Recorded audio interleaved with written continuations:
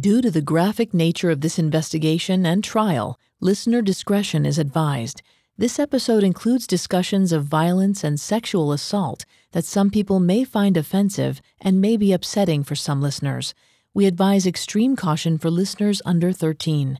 If you or a loved one have been the victim of sexual assault, support and resources are available 24/7 through the National Sexual Assault Hotline at 1-800-656-HOPE or online at rainn.org. After 28-year-old Tricia Miley was attacked on April 19, 1989, the whole city mourned, holding candlelight vigils outside the hospital and erecting a shrine for her in Central Park. Mayor Ed Koch said, "Millions of New Yorkers of every religion on earth are united in prayer for the young woman who lies comatose. Let ours be the faith that moves mountains as we ask God to heal this young woman." On May 1st, 12 days after the attack, Tricia woke up. She would have a long road to recovery, but she would survive. The city collectively rejoiced. The next day, there was another shocking assault. 3 young black men forced a 38-year-old black woman off the street and up to a roof at knife point. After the men robbed and raped her, they pushed her off of the roof and she fell 50 feet. Miraculously, she survived. There was little coverage of this attack. In contrast, there were 406 news items about the Central Park case within the first 2 weeks of the assault. Reverend Herbert Daughtry, a civil rights activist, questioned why this equally appalling crime went relatively unnoticed.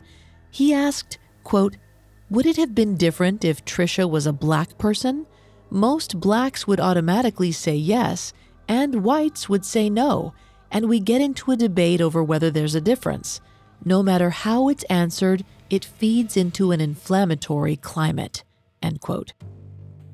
At the center of it all sat 5 young men, aged 14 to 16, accused of a truly heinous crime against Tricia Miley.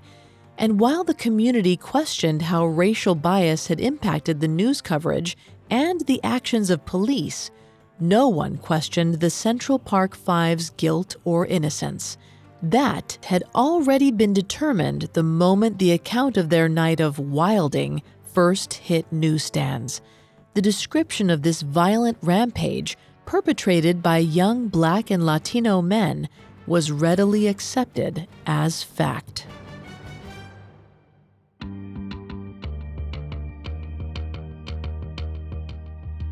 How should we determine a person's guilt? Do we defer to the evidence discovered by police or the verdict reached by a jury?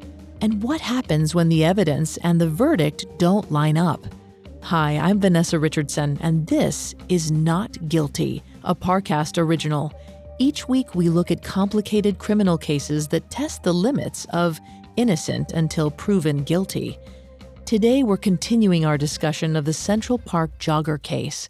Last week, we followed the police investigation of the assault on 28-year-old Tricia Miley on April 19, 1989.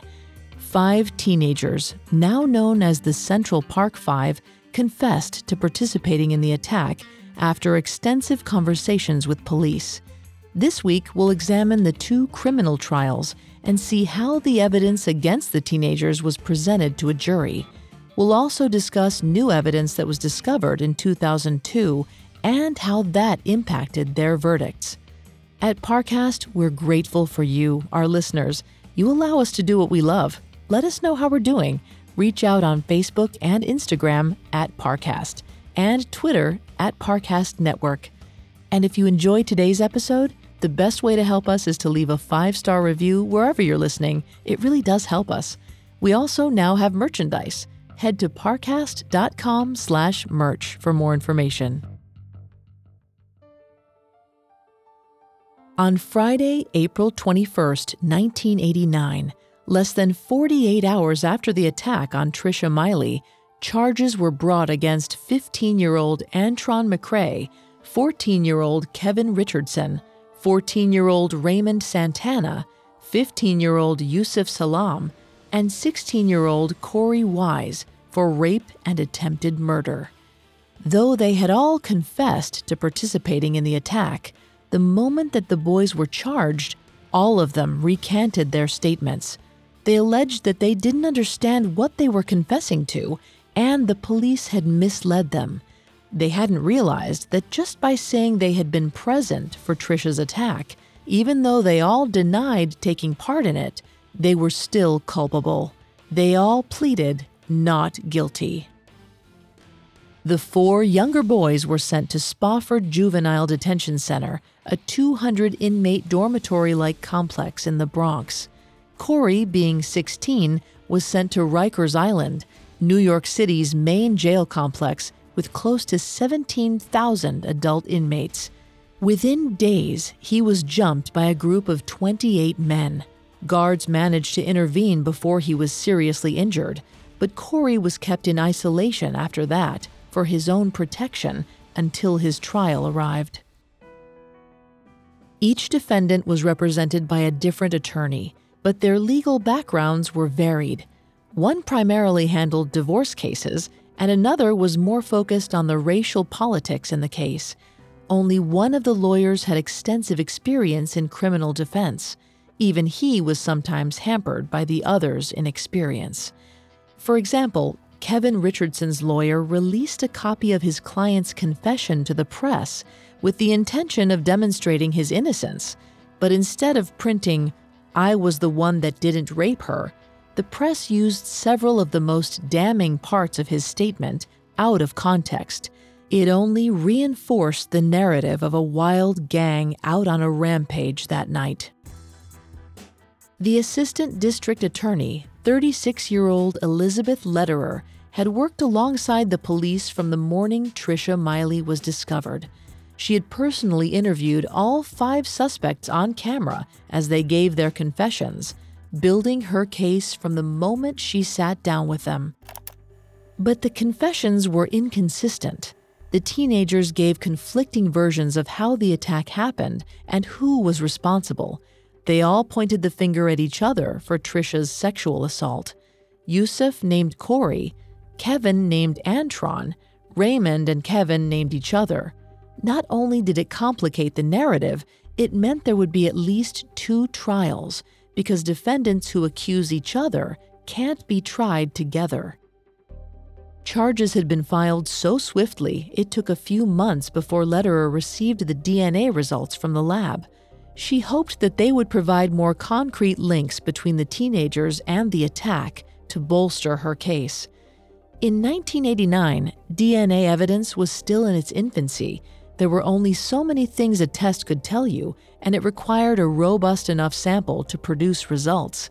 Several blood samples were collected from the scene, but all forensics could say definitively was that they were all type A.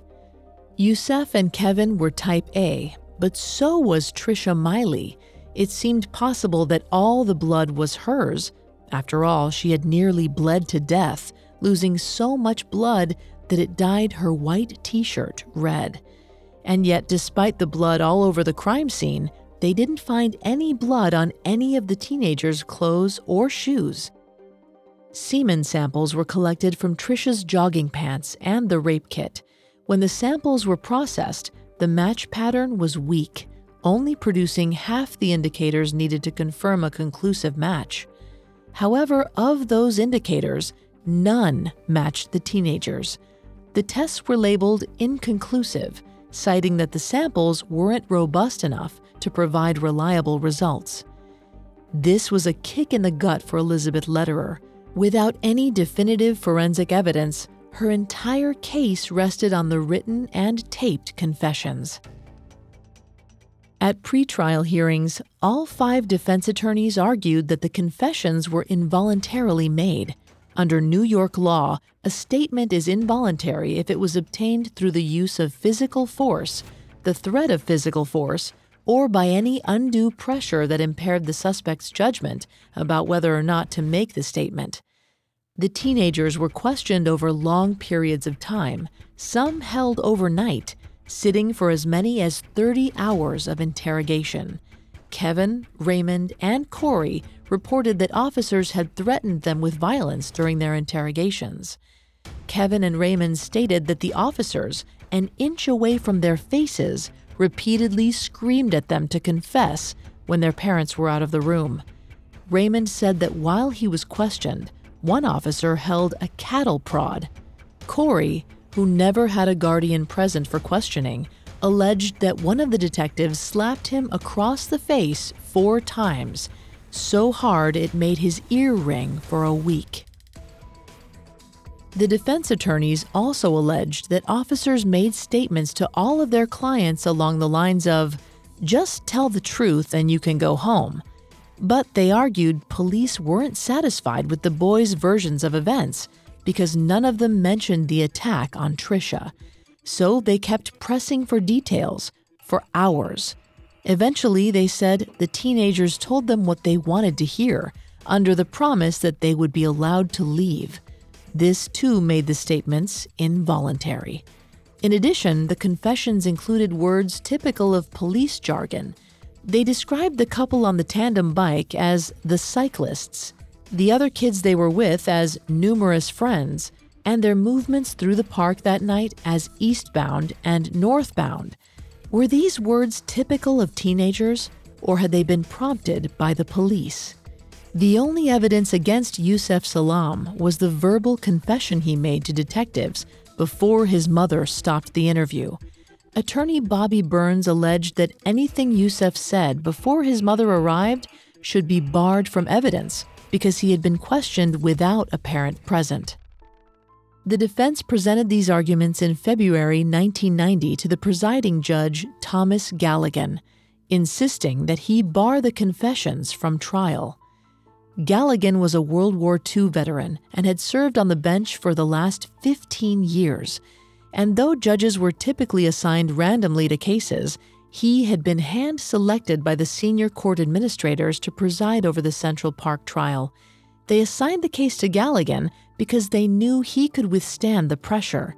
However, the defense attorneys had another theory about this appointment. Judge Thomas Galligan had a bit of a reputation among defense circles, labeled a pro-prosecution judge.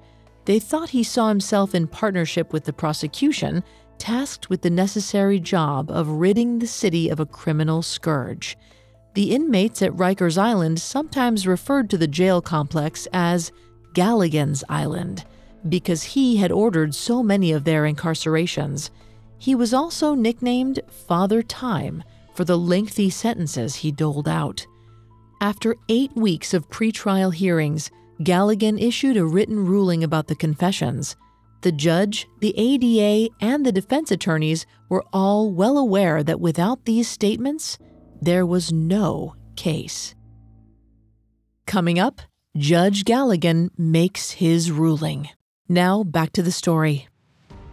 The assistant district attorney, 36-year-old Elizabeth Lederer, had a major hurdle to face in her case against the Central Park Five. If Judge Thomas Galligan ruled that the taped and written confessions were involuntarily given and barred them from trial, her case would fall apart.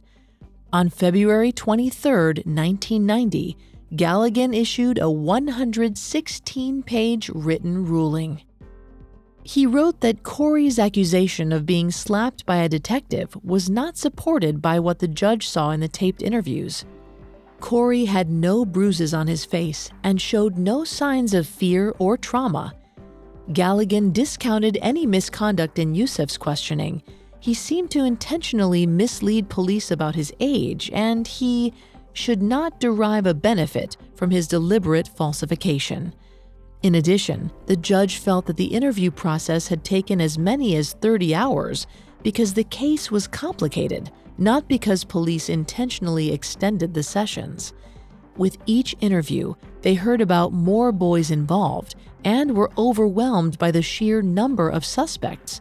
It didn't constitute coercive pressure. Galligan also dismissed the allegations that police told the teenagers they could go home if they made a statement about Tricia Miley.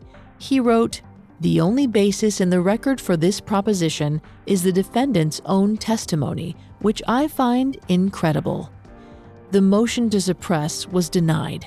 With this ruling, Antron, Raymond, and Yusef would be tried first on April 16, 1990, almost a year to the day after the attack on Tricia Miley.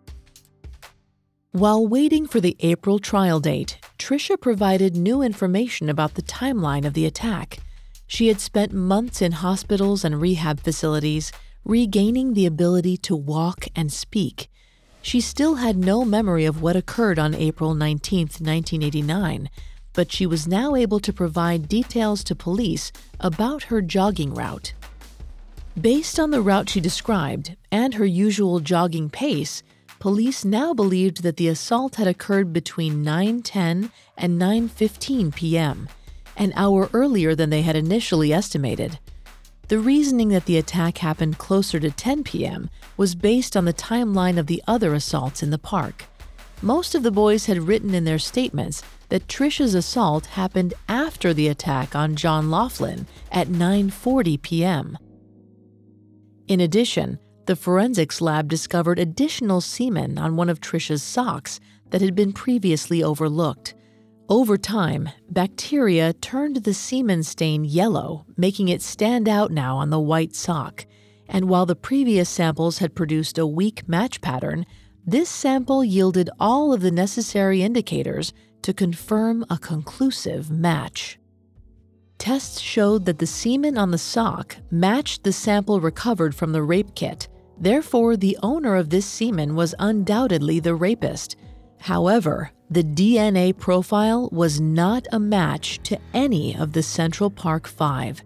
This evidence suggested that possibly only one person had sexually assaulted Tricia Miley, not a group of people, and that person wasn't any of the young men currently on trial. Lederer was perplexed, unsure how to reconcile this information with the confessions. In light of the evidence, the trial was pushed back to June 25th. This gave ample time for both the defendants and prosecution to digest the new information and fit it into their approach. For Lederer, her new strategy emerged at the outset of her opening remarks in Antron, Raymond, and Yusef's trial. There was no doubt in Lederer's mind that the boys on trial were present for the rampage in the park. Even though the evidence was conflicting, there were two overwhelming truths. First, there were a dozen other witnesses that night, victims themselves of the teenagers. Second, all the boys confessed. With those two pillars to stand on, she stated, quote, "If you use your common sense, you will find that these defendants are guilty of the savage attempted murder, rape, sodomy, sexual abuse, and assault of Tricia Miley." End quote. She took the jury through the attack timeline. Starting with the homeless man, she described how after beating and robbing him, the pack of boys continued, still looking for another victim. She used each subsequent event in the timeline to emphasize the group's lust for violence, each victim still not enough to quench them, even after they assaulted Tricia Miley. She said, quote, "You will see as you watch that videotape how Antron McCrae coldly and calmly described how Tricia Miley was struck with a pipe, about how her clothes were removed, and how, one after the other, several young men took turns getting on top of her while others held her down." End quote. Lederer confronted the DNA evidence head-on, reminding the jury that this was a large group of teenagers. If the DNA didn't match these suspects, it just meant that a sixth perpetrator had slipped through the hands of justice. But these teens had been caught, and at the end of the trial, they must be found guilty. Antron McCrae's defense attorney, Mickey Joseph, was a seasoned defense lawyer, spending years with the Legal Aid Society. He used his opening statement to make it clear to the jury that the only evidence against his client were his own words. There was no physical evidence, no DNA to tie him to the crime. He stressed this again and again. Antron would not be on trial without that statement, which he alleged was coerced by police. He said, quote, "I suggest to you, when you hear the evidence relating to these statements, you will see that it's not as clean as the prosecution would want you to believe. I'm not going to tell you that a police officer will come in here and say, 'I admit I pushed this kid too far.' But if you analyze the testimony, that's what you're going to find." End quote. Yusef's attorney, Bobby Burns, presented a similar argument that the confession was improperly obtained, but he described a larger police conspiracy against Yusef Salaam, that because of his race and religion, top police brass used him as a scapegoat to solve a high-profile case quickly. Peter Rivera, who Raymond Santana's father gave his life savings to retain, also objected to the validity of the confession because, quote, "much of the language that appears in that statement came from the lips and the mouths of the police officers," end quote. Elizabeth Lederer spent the initial days of the trial recreating the night of April 19, 1989 for the jury. She called 7 victims from the park to the stand, each one painting a clear picture of events. They were, for the most part, clean-cut, gainfully employed white people who carried an air of automatic credibility. She wanted them to give the jury even more confidence in the validity of the teenagers' taped statements, combating the coercion claims. If the statements were coerced and the boys had nothing to do with this, how could these victims testify that they'd also been attacked by them on the 19th? When the 3 defense attorneys cross-examined the park witnesses, they asked each one to point out their attackers. With the exception of one of the tandem bikers who said he remembered Yusef because of his height, not one of the victims could identify the boys. But Lederer reminded the jury on redirect that these boys were acting in concert with the larger gang, and all of the defendants had admitted they were part of the group in the park that night. Lederer next called the detectives that interviewed the 5 defendants. Each one described how the teenagers had revealed more and more information of their own volition. All the detectives denied getting physical or promising the boys they could go home if they made a statement. Instead, the detectives testified they simply asked the teens, "And then what happened?" From their perspective, it had taken some time, but they had all eventually told the truth. Attorney Bobby Burns found this implausible and introduced evidence he felt proved such: Detective Thomas McKenna's interrogation notes. McKenna's written report of his interrogation with Yusef was the sole evidence against him, having never signed a statement. There were several additional details in McKenna's official report that were absent from his notes. Burns accused him of embellishing his client's words. But while Burns focused on trying to prove this point, he unwittingly opened the door for ADA Lederer to make a stronger case against Yusef than she previously had. She hadn't been able to introduce McKenna's notes into evidence herself, pursuant to trial procedure, but once Burns did, they were fair game for her to discuss as well. While Burns used only select statements, Lederer had McKenna read Yusef's entire statement from his notes, including his description of the attack. Burns had even made copies of the notes for each juror, so as McKenna read Yusef's reasoning for the attack, it was something to do, it was fun, the jury read right along with him. It made Yusef's confession real in a way that McKenna's testimony hadn't. Lederer next aimed to make the jury sympathize with Tricia Miley. Using 30 poster-sized color photos, Lederer displayed each injury sustained in the attack, one by one.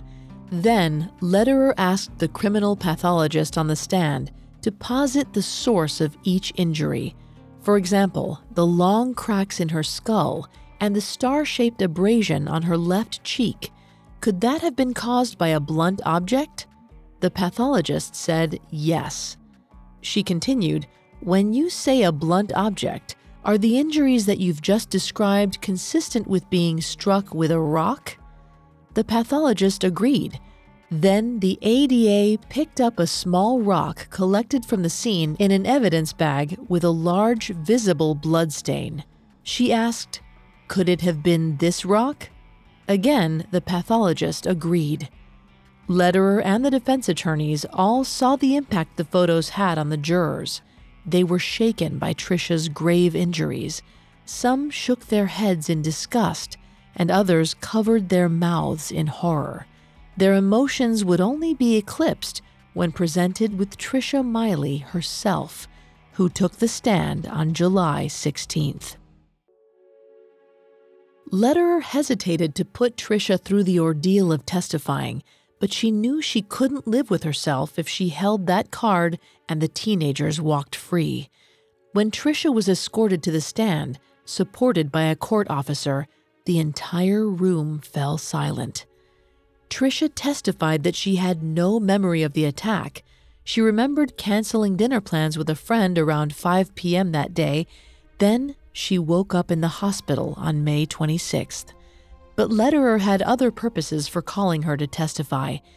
DNA analysis found semen from her boyfriend on her jogging tights, but it didn't match the sample from the rape kit. Lederer needed Trisha to explain how it got there to avoid the defense alleging that her rapist was actually her boyfriend. Trisha stated that she had intercourse with her boyfriend 3 days before the attack and, immediately following, had put on her jogging tights and gone for a run. She then wore the same tights on April 19th when she was assaulted. Lederer asked Trisha to name some lasting effects of her injuries. Trisha described issues with balance, coordination, and double vision. She added, quote, "I also have lost my sense of smell completely and totally. That hasn't come back at all," end quote. When it was time for the defense to cross-examine Trisha, all 3 attorneys declined to ask questions. She had been through enough already. For her final presentation, Elizabeth Lederer played the taped confessions. Lederer watched the jury's reactions as they listened to Antron McCrae's words. Quote, "We charged her and we got her on the ground. Everybody started hitting her and stuff, and she was on the ground. Everybody's stomping and everything, and she got hit. Then we each, I grabbed one arm, this other kid grabbed one arm, and we grabbed her legs and stuff. And then we all took turns getting on her, getting on top of her," end quote. Raymond Santana said, "Kevin was covering her mouth, smacking her, saying, 'Shut up.' He picked up the brick and he hit her with the brick twice." On the tape, Lederer asked what made him eventually leave the park. Raymond replied, "I left when my conscience told me to leave." Then Lederer rested her case. Mickey Joseph needed to answer a burning question for the jury. Why would Antron lie about attacking Trisha? Joseph called the person he thought would most clearly illustrate how Antron was coerced into confessing, Bobby McCrae. He had been at his stepson's side throughout the entire questioning process. Bobby described intense pressure from police to admit involvement. He said, quote, "They told Antron, 'Tell me what I want to know. Put yourself right with them and you may be a witness and go home. And if not, he was going to jail," end quote. Bobby stated that police pulled him aside twice and encouraged him to persuade Antron to confess. He didn't feel like they'd be able to leave until Antron made a statement. Eventually, he told his stepson, quote, "I know you're telling me the truth. You tell these people what they want to hear and you'll go home," end quote.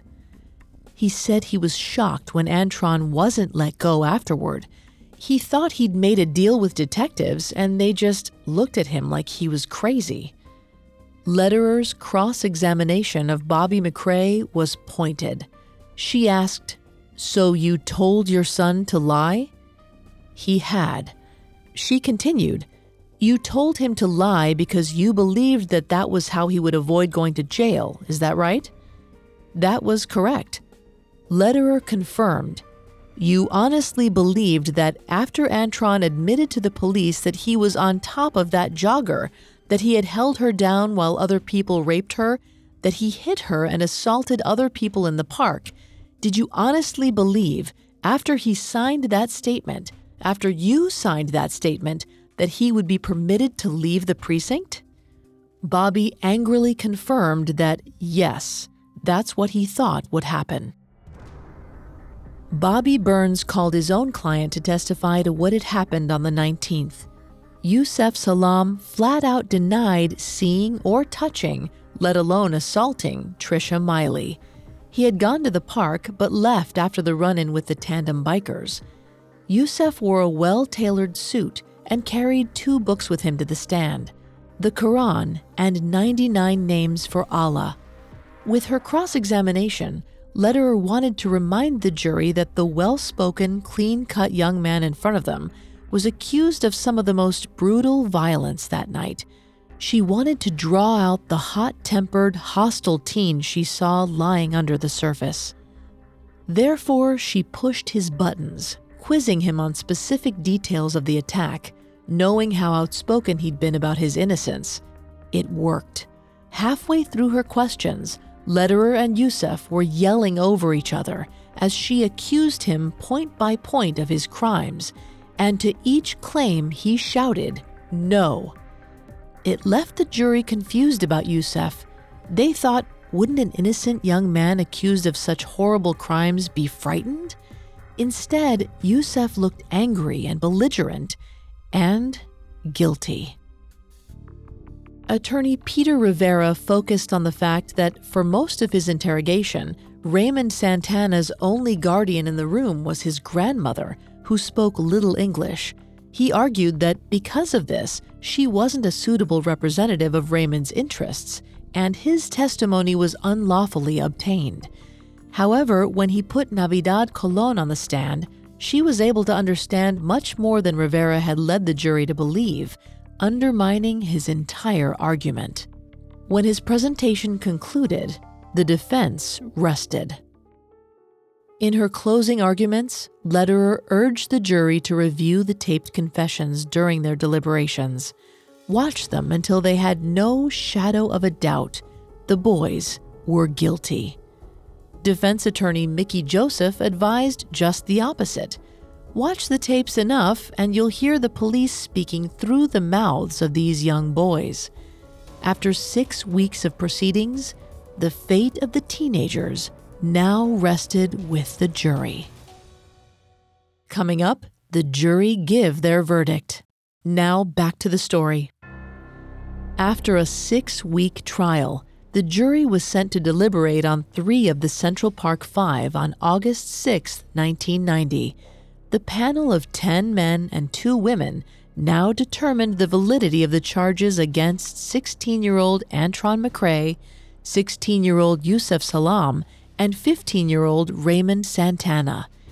After 10 days of discussion, they returned their verdict. All 3 teenagers were found guilty of rape, assault, robbery, and riot. They were cleared of the attempted murder charge, however. At sentencing, Judge Galligan said, quote, "The intensity of the violence on April 19, 1989 is unfathomable and no rational mind can explain it. There was a time when young people went into Central Park with baseball bats to enjoy a baseball game, but no more. A 12-inch pipe in the park is now an instrument of fun. There has been no acknowledgement of wrongdoing here, no remorse, only defiance." End quote. He sentenced the boys the maximum punishment for juveniles, 5 to 10 years. They would serve their sentences in juvenile facilities until they turned 18, after which they would be transferred to the adult population. Their families sat in the gallery in shock. Bobby McCray wept. Outside the courthouse, supporters of the teenagers sang, "We shall overcome." Public opinion on the verdict was entirely polarized. It was seen as either proof that the system worked or proof that the system was rigged against people of color. From Manhattan District Attorney Robert Morgenthau's standpoint, justice has been done.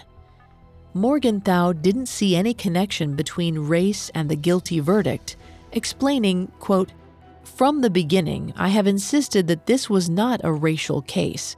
This city is ill-served by those who have sought to exploit it to divide the races and advance their own private agendas," end quote. ADA Elizabeth Lederer enjoyed her victory, but knew she could only hold on to the win for so long. She had another case to try. 17-year-old Corey Wise and 15-year-old Kevin Richardson waited for her. On October 22, 1990, only 6 weeks later, Lederer stood before the jury convened for Corey and Kevin. Her opening statement laid out basically the same case that she had presented against the other teenagers. She would bring the witnesses from the park that night who would describe their attackers, and the jury would hear the boys describe those same attacks in their own words, as well as their assault of Tricia Miley. Lederer was bolstered by the fact that she had already won guilty verdicts with this strategy. Not only did she have practice from the first case, but the other guilty verdict would go a long way in helping her to convince the jury here. The seed was already planted in their minds. Throughout Lederer's opening statement, Corey was visibly upset. He muttered under his breath, "Lies, lies, lies." Once she concluded, while the jury filed out of the room, Corey reached a breaking point. He cried out, quote, "No, no, no, I can't take this. Oh, Lord Jesus, no, it's not all right. It's wrong. No, no, this woman's lying. Oh, Lord Jesus, she's lying," end quote. Attorney Howard Diller, who hadn't tried a major criminal case before, previewed a meager defense for his client in his opening statement. He didn't dispute the validity of Kevin's confession and made no mention of coercion. Instead, he pointed out to the jury that in those tapes, Kevin said he was not a participant, only a spectator. The Richardson family was shocked by this approach and tried to hire another attorney for Kevin, but Judge Galligan didn't want the change in representation to delay the trial or possibly lay the groundwork for a mistrial, so he denied the request. Attorney Colin Moore's approach couldn't have been more different than Diller's. Moore was politically outspoken with NAACP pedigree. He had taken on Corey's case pro bono and would spend the entire trial showing the jury how and why Corey Wise's statement was coerced. He stressed for them how much Corey's statement changed over his 4 interviews, which were recorded as part of 17 hours of questioning. He asked the jury what happened between those interviews in all that time when the camera was switched off. Once again, Lederer paraded the park victims. She called the detectives to describe their interrogations. She had the clinical pathologist walk the jury through the poster-sized images of Tricia's injuries. She played the videotapes, letting the boys describe their attack themselves. And once again, Tricia Miley took the stand, though she still had no memory of the events of the 19th. But while the previous defense lawyers had declined to question, Colin Moore took the opportunity. It was another political statement. He had seen plenty of women forced to suffer interrogation after being assaulted, and he didn't think Tricia should be treated differently. So for 35 minutes, he tried to prove the boyfriend theory, that her rapist was actually her boyfriend. But Tricia held firm to her explanation, strongly answering all of Moore's questions. To the jury, it didn't help Moore's case. It just made him look like a bully. And that characterization overshadowed his otherwise deft handling of a case to prove coercion. For example, when he cross-examined Detective John Hartigan, he asked, "You wanted Corey to tell you that he was involved in the rape of Tricia Miley. That's what you wanted, isn't it?" Hartigan replied, "I wanted him to tell the truth." But Moore kept pushing, asking, "This was your version of the truth, right?" Hartigan said finally, "That's what I believed to be the truth." Howard Diller called Kevin Richardson's family to the stand. both to talk about his client's character and to give their accounts of the interrogation process. Kevin's older sister, Angela, who had been present for part of the questioning, described how Detective Hartigan instructed Kevin what to write in his statement. But on cross-examination, Lederer attacked her credibility. If Angela knew the statement was false, why had she signed off on it as Kevin's acting guardian? Angela scoffed and denied signing the statement. Lederer caught her in the lie. She presented Angela with a copy of the statement with her signature. When Angela denied that it was her signature, Lederer later brought in a handwriting expert to confirm it was Angela's signature. It cast major doubts on her credibility to the jury. After only 4 weeks of proceedings, the jury was sent to deliberate on November 30th, 1990. The 7 women and 5 men discussed the evidence for 12 days, even longer than the first trial. But in the end, the verdict was the same: guilty. Unlike the previous trial, Corey and Kevin were found guilty of different charges. Kevin, only 14 at the time of the attack, was convicted on every count, including attempted murder. He was sentenced to the maximum for juveniles, 5 to 10 years. 17-year-old Corey was acquitted of rape and murder, but convicted of first-degree assault, sexual abuse, and riot. He was sentenced to 5 to 15 years, ineligible for the juvenile limitations. He received the longest sentence, even though he was convicted of the fewest charges. As Corey was escorted out of the courtroom past Elizabeth Lederer, he hissed, "You'll pay for this. Jesus is going to get you." In 1995, after serving the minimum sentence of 5 years, the Central Park Five were eligible for parole. However, during that time, they had all maintained their innocence. The parole board didn't look favorably on this, writing, quote, "One of the problems is, when you deny the crime, participating in sexual offender treatment doesn't have productive results," end quote. All 5 were denied parole multiple times. They were eventually eligible for conditional release. This is granted when an inmate's accrued time off for good behavior equals the remaining time on his sentence. Raymond was released in December of 1995 after almost 6 years. Antron in September of 1996 after almost 7 years, and Yusef and Kevin in the summer of 1997 after 8 years. Again, Corey received harsher punishment because he was classified as an adult. He spent 13 years on Rikers Island before new evidence was discovered that called all of the verdicts into question.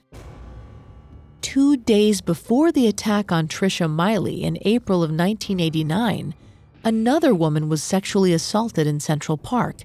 Someone else intervened and scared her attacker away, but he was never caught. The woman told police he had fresh stitches on his chin. When they checked hospital records, they determined that her attacker was most likely 18-year-old Matias Reyes, but he was never questioned. The victim moved away shortly after the attack and stopped cooperating with police. The case dried up. Matias was eventually arrested on August 5, 1989. By then, he was known as the East Side Slasher. During the summer of 1989, he attacked and assaulted 5 more women, killing one of them in front of her children.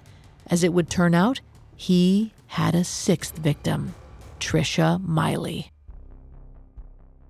In the winter of 2001, Matias told a prison employee that he had committed a crime that another person was serving time for.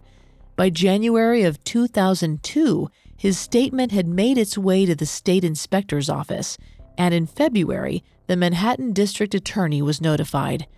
In his confession, Matias accurately described the location of Tricia's attack and what she had been wearing. His account matched the pattern of her injuries. He even provided details police hadn't been able to explain previously. For example, her shoes had been removed. Matthias told them that he took the small pouch that was attached to her laces because it held her apartment key. He planned to rob her after raping her, but couldn't get into her building. Police had never been able to locate her keys. Tricia confirmed she kept them in a pouch on her shoe. In addition to these details, Matthias provided a DNA sample. It matched both the sock sample and the rape kit. With this new evidence, the case was reopened. The DA's office reviewed all of the evidence against the Central Park Five and tried to determine if there was any connection between them and Matthias Reyes, but their investigation overwhelmingly indicated that Matthias acted alone. First, only his DNA was recovered from the rape kit. In addition, Matthias had tied up other assault victims in the same fashion as Tricia, with her hands in front of her face. He also provided accurate details the boys didn't know themselves. With all 5 other assaults, he had always acted alone. The DA's office eventually determined the Central Park Five's confessions were false. On December 19, 2002, a judge ruled to vacate all convictions against Antron McCray, Yusef Salaam, Raymond Santana, Kevin Richardson, and Corey Wise. Once again, the decision brought differing reactions. Many people still believed that the 5 young men had to have been involved in the assault in some way. They felt that Matthias Reyes was simply the 6th man. But those on the other side of the debate believed that an overzealous media and police fed on the public's own prejudices towards young Black and Latino men to weave a tale of wilding that was so grisly it had to be true. Since the reversal, the Central Park Five have worked with the Innocence Project on changes that can be made to police procedure to prevent false confessions. They advocate for surveillance of all interactions between police and suspects. If the video cameras were on from the moment detectives started their questions, they allege that we would have seen a very different picture.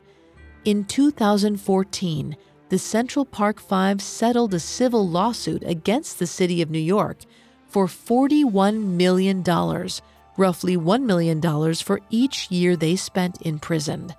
But they continue to speak about their experiences and remind the public that justice will never really be done. Raymond said, quote, "How much is a year in jail worth in a child's life? Will it ever be enough? Not for what we've lost."